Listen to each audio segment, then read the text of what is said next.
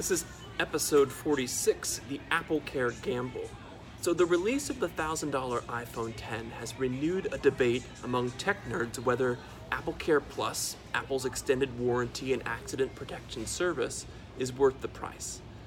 The iPhone X changes the calculus because of its sky-high repair costs. If you break the screen of your iPhone X without AppleCare, you're out $279. Break anything else, and Apple will charge you $550 to replace the phone entirely. And that sticker shock is enough to scare many nerds into spending another $199 on AppleCare. Not me, at least not yet. I'll admit that numbers like this make me feel a little bit nervous, but I've never bought AppleCare Plus on my phones, and here's why. This is why I've been stingy enough not to shell out the money for it. First, I've never broken a phone.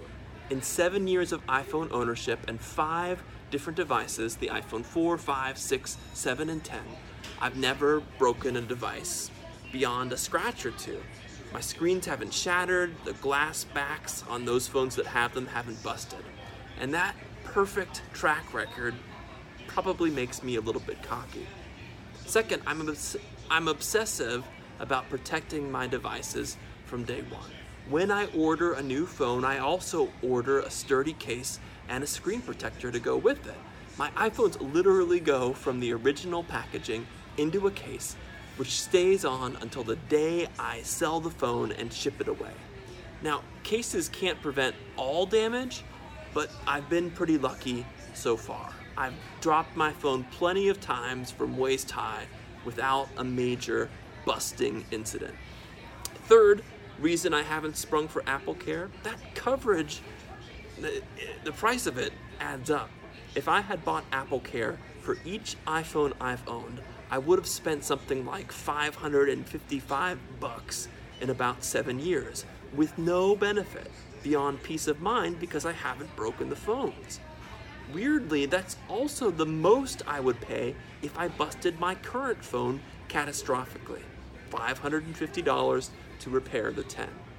So I feel comfortable self-insuring as long as my out-of-pocket repair costs, which are currently $0, are less than I would have paid with AppleCare.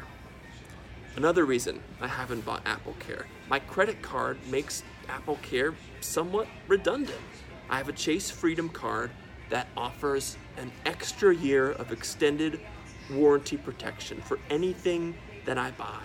And that benefit eliminates one clear perk of the AppleCare plan, that extra year or two of extended warranty protection, and therefore further diminishes AppleCare's value to me. One more reason, those who upgrade annually enjoy perpetual warranty protection anyways. By the time the iPhone X's 1-year warranty expires, there's a good chance I will have sold it and upgraded to a newer device, which will have its own year-long warranty.